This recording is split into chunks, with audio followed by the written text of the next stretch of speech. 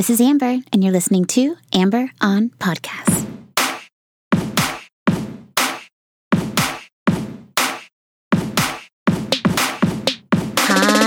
Hi. Welcome to episode number 9 of Amber on Podcast. Thank you so very much for joining me today. Welcome. If this is your first time listening, welcome. And if you are a returning listener, thank you so much for coming back and listening to me again. That's the best thing you could possibly do, so I appreciate that. Today, we are going to talk about something really deep, something that we hide, something that's brought to you by one of my favorite podcasts from NPR. It's called Hidden Brain. Now, it's hosted by Shankar Vedantam, which is such a cool word name to say. I highly suggest writing it down so you can just say it because it feels so good in your mouth. Shankar Vedantam. I love spelling. It's really important for me to spell things out so that I understand exactly what the word is or maybe its origin. Side note, if there were still adult spelling bees, I would happily compete probably at least once a month, if not every weekend. At any rate, Shankar Vedantam, which is again my favorite thing to say, feels so good in your mouth, is spelled Shankar, and then Vedantam, it's completely phonetic, Vedantum, Vedantam. Cool, right? Anyway, he has this show on NPR, and it's called Hidden Brain, and it's basically like, if you're curious about XYZ, this is the way that, or this is the research that we found, this is the way that our brain behaves in certain situations and why things are the way that they are. I call it the show about why things are the way that they are. And bonus is that Shankar Vedantam has one of those soothing, amazing radio voices, sort of like Ira Glass, who hosts This American Life. He is so wonderful, such a joy to listen to, and it's just so well written, the entire show. I just really love the show. I always come away with something very important, and today is no different. Today is no different. So let's start the show. This was a saving grace for me. When I heard this episode of Hidden Brain, it's called Counting Other People's Blessings, and that's a great name for the subject matter we're going to discuss, but it came at a really great time for me. I heard the episode about a week before I received a really horrible text from an old friend, and I re-listened to the episode again after I received the text from an old friend, and it definitely made a difference in the way that I was managing the situation and managing my feelings about it and just understanding exactly what was going on. So it was huge for me, and I think it'll be wildly helpful for you today. So when we decide to count other people's blessings, what we are doing is actively engaging in envy. And again, that's one of the deeply hidden emotions that we don't like to bring out to the surface. It's not something that we want to admit to. It's not something that we want to say out loud, I am envious of this person. I mean, it's one of the 7 deadly sins, for Christ's sake. So obviously, it's a consistent, universal emotion that everyone is feeling. Everyone's been a victim of. Everyone has felt envy at some point in their lives. So in order to better understand envy and exactly where it comes from and why it exists at all, Shankar Vedantam on this episode of Hidden Brain does a really great job at answering that question. And the origins of envy are innate in us. They are primal. As a species, we operate this way for 2 reasons. Number 1 is that inequality is everywhere. There's always going to be someone that's more intelligent than you, somebody that's more beautiful than you, somebody that's sexier than you, whatever the case may be. We're not all equal. That much is true. It's a fact. And the second one being that there are studies that have been done on baboons, for example, on different monkeys. And what they've done is that they've systematically measured the amount of gazes, the amount of looks from other baboons in the group. How much are they looking at the alpha male versus any other member of the group? And it turns out, as you might have guessed,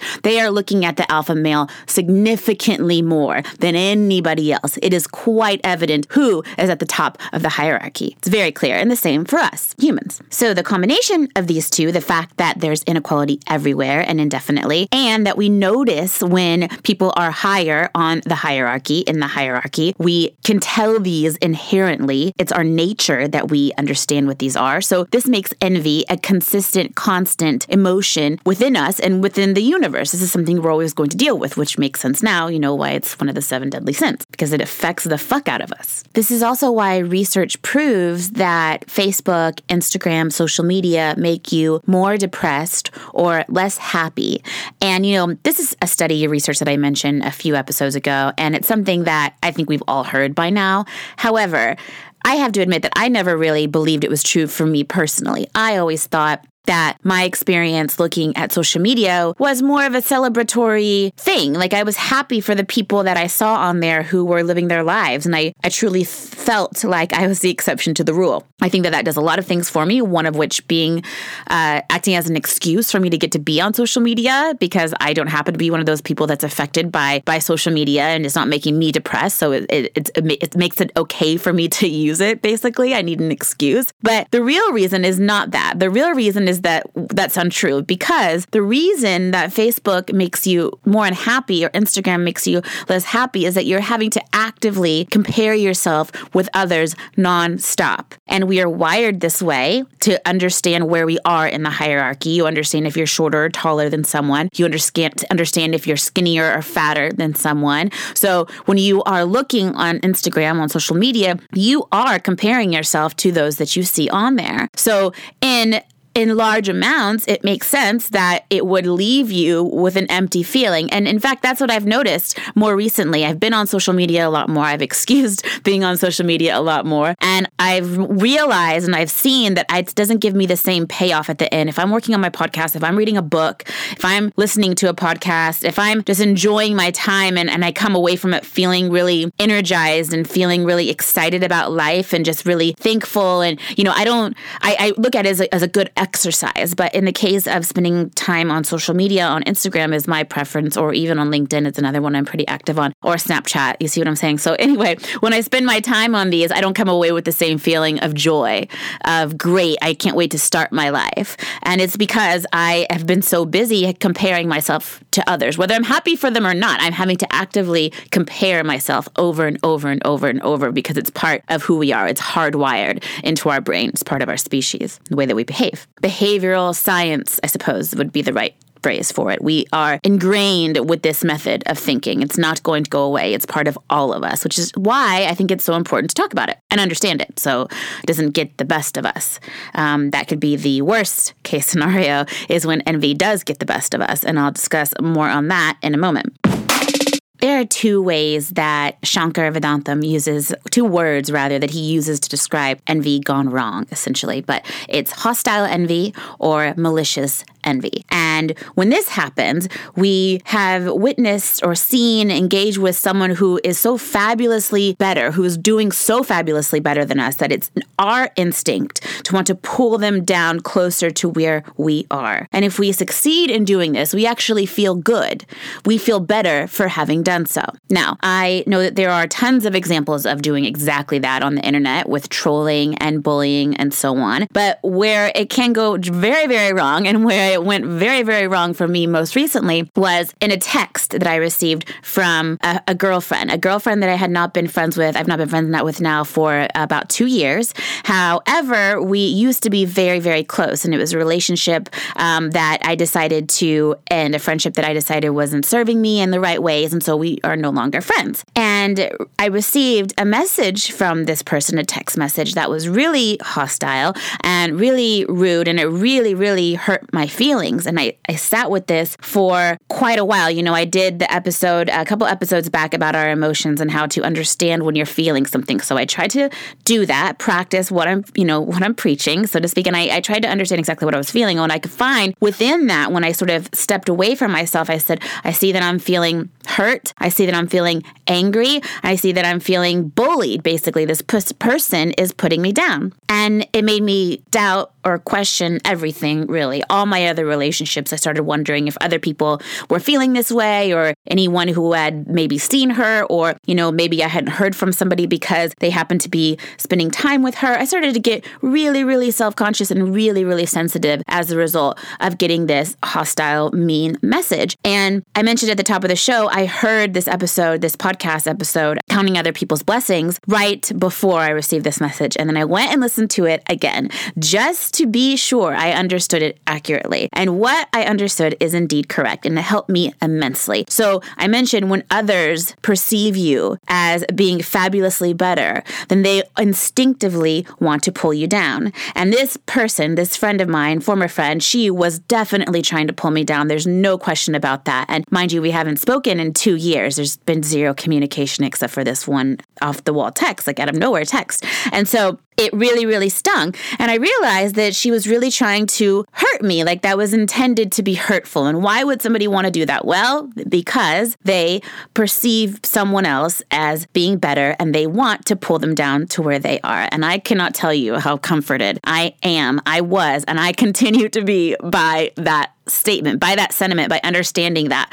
Because so many times in my life, I have been told that someone's being mean to me because, oh, they're just jealous. Oh, they're just jealous. Oh, they're just jealous. You know, one time I had in high school, there was a girl who really disliked me very, very much. And she made that very known.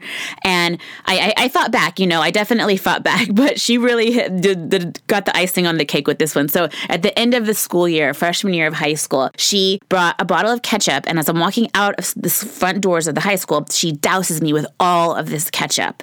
And it's all over me. And I remember I was wearing a little sheath plaid dress with white platform slip-on shoes, like very 90s Clueless, with my yearbook, and my yearbook got all covered in ketchup, and I was so upset, and my grandmother wanted to go to the police office, the police station, and complain about my yearbook because it cost $75. I distinctly remember that. And I also had to walk half a mile down the street to meet my grandmother, who picked me up on the corner to avoid traffic. So I'm walking in this ketchup. Back in the day, there were no cell phones, so it's not like I could call her and be like, yo, can you come pick me up? Like, I had to go walk to her covered in ketchup, looking like Carrie on a May afternoon in Corpus Christi, Texas. So it's hot as fuck, it's humid, and I'm drenched in ketchup, and I smelled like ketchup. And by the time I get there, my grandmother's all freaked out because she thinks that I've gotten murdered or something, like somebody's hurt me in some way. She thinks it's blood and not ketchup. You can imagine. At any rate, that instance was also an example of someone wanting to pull me down. They definitely were doing that maliciously. It was definitely hostile. And she meant to hurt me. She meant to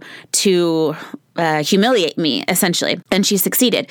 And it was because she needed to pull me down. So when this happened with my friend, I realized that it was, in fact, her admitting that there's something that she's seeing within me that she thinks I'm better, more fabulously performing at. And she needs to knock me down, sort of chop down a high, tall poppy, I think is what they say. Actually, it's the cutting down of tall poppies.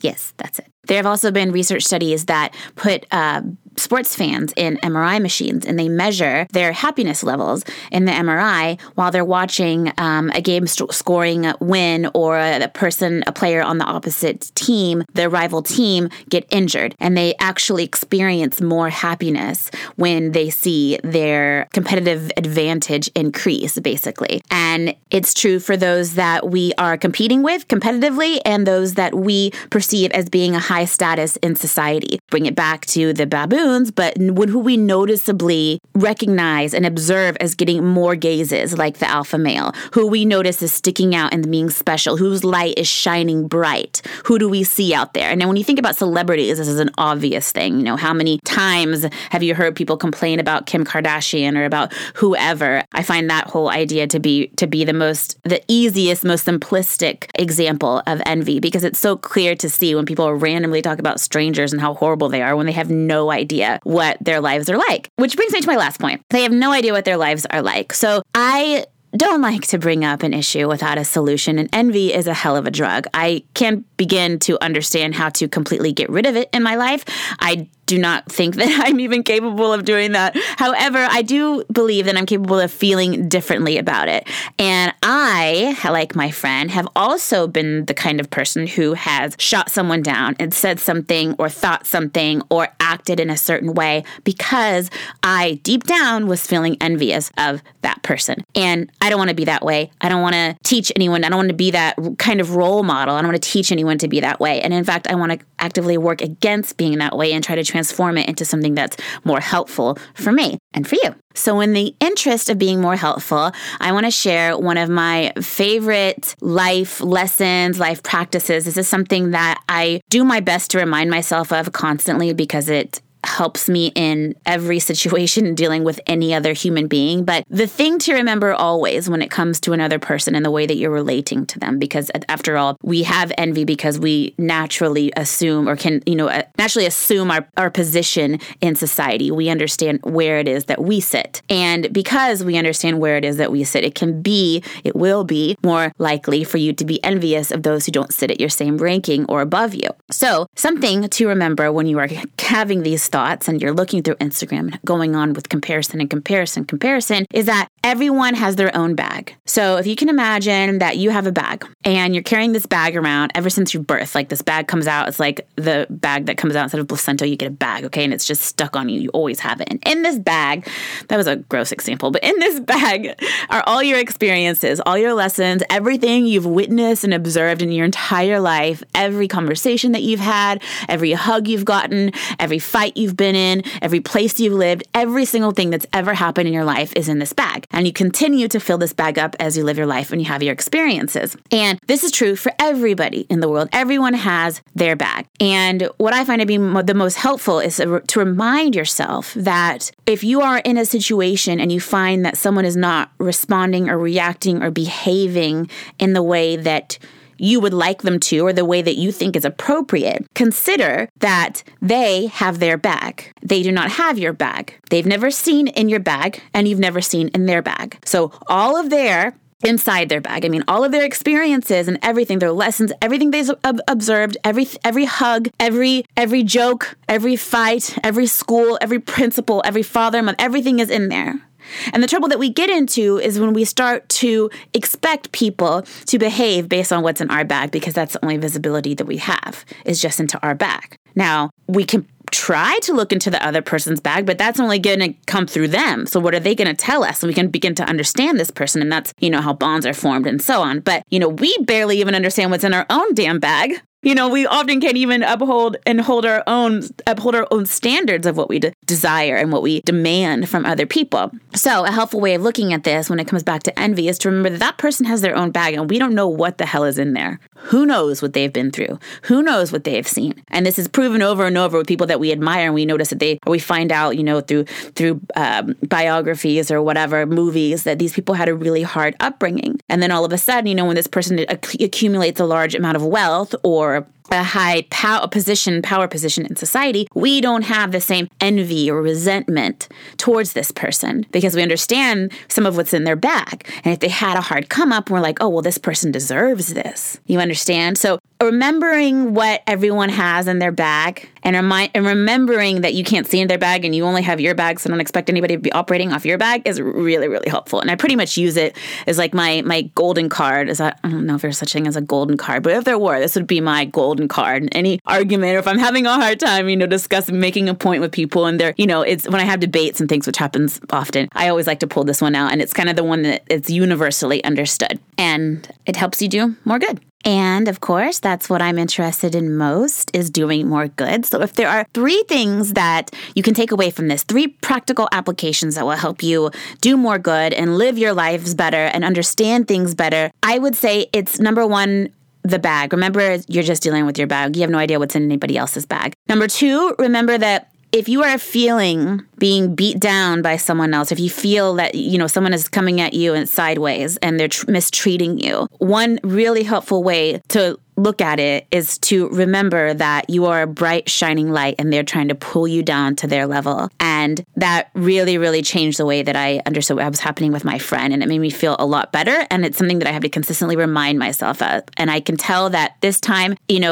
I got over it much, much quicker, reminding myself of that and understanding it this way than I have in the past and I have historically. And number 3 is that, just a side note, something that I also, in addition to remembering everyone has their own bag, is to always deliver your messages with love and kindness. If you always make sure that whatever message you're sending to a friend or whatever thing, letter you're typing, email you're typing, text, comment on Instagram, whatever, make sure that it's coming from a place of love and kindness and from your heart. And I guarantee you that no matter what message you're delivering, no matter what bad news you have to share, if you can manage to make sure that you're delivering it with love and kindness, it will go much, much, much better. I speak from experience. I know what a difference it makes. It's something that was taught to me. I did not make this up. A very dear friend taught me this, and having grace is so important, and this will help you have grace when you are delivering a message and when you're speaking and communicating with people, and it will help you do more good for more people most of the time.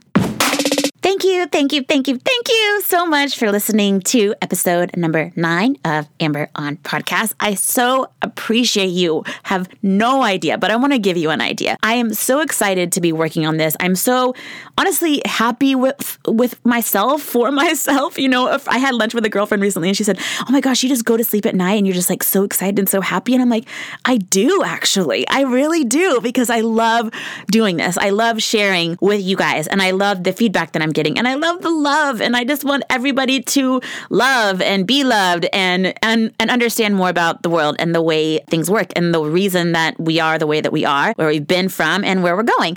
And I love all your comments. I see the reviews on iTunes and I appreciate it so much. That's the best thing you can do for me, is to leave me a review. So please, if you have not already, please leave me a review on iTunes, and please subscribe, and please email me if you have any questions. If there's a subject matter that you want to learn more about, I'm an open book. Let me know. I'm also on Instagram, Twitter, Snapchat, pretty much everything, you know. And also you can check out the show notes. All the details, all the history, all the links are at my website, mytalkingdollars.com, mytalkingdollars.com. Until next time, bye. You know, since I started doing the podcast, everybody has been asking me, are you on YouTube? When are you going to be on YouTube? Why aren't you on YouTube? You should totally be on YouTube. And I completely agree. I look forward to posting on YouTube. But in the meantime, there is a great podcast that's already on YouTube, and it is the Model Health Show. You can watch it on YouTube. It's effing great. I just listened to a podcast this week. A friend of mine, Lacey Denon, who is the shit, she recommended that I listen to this podcast because she has amazing taste, and so do I, and I did, and it's so great. So check out the Model Health Show. I will, if you're not already, I'll link it in the show notes. And until then, love you. Bye.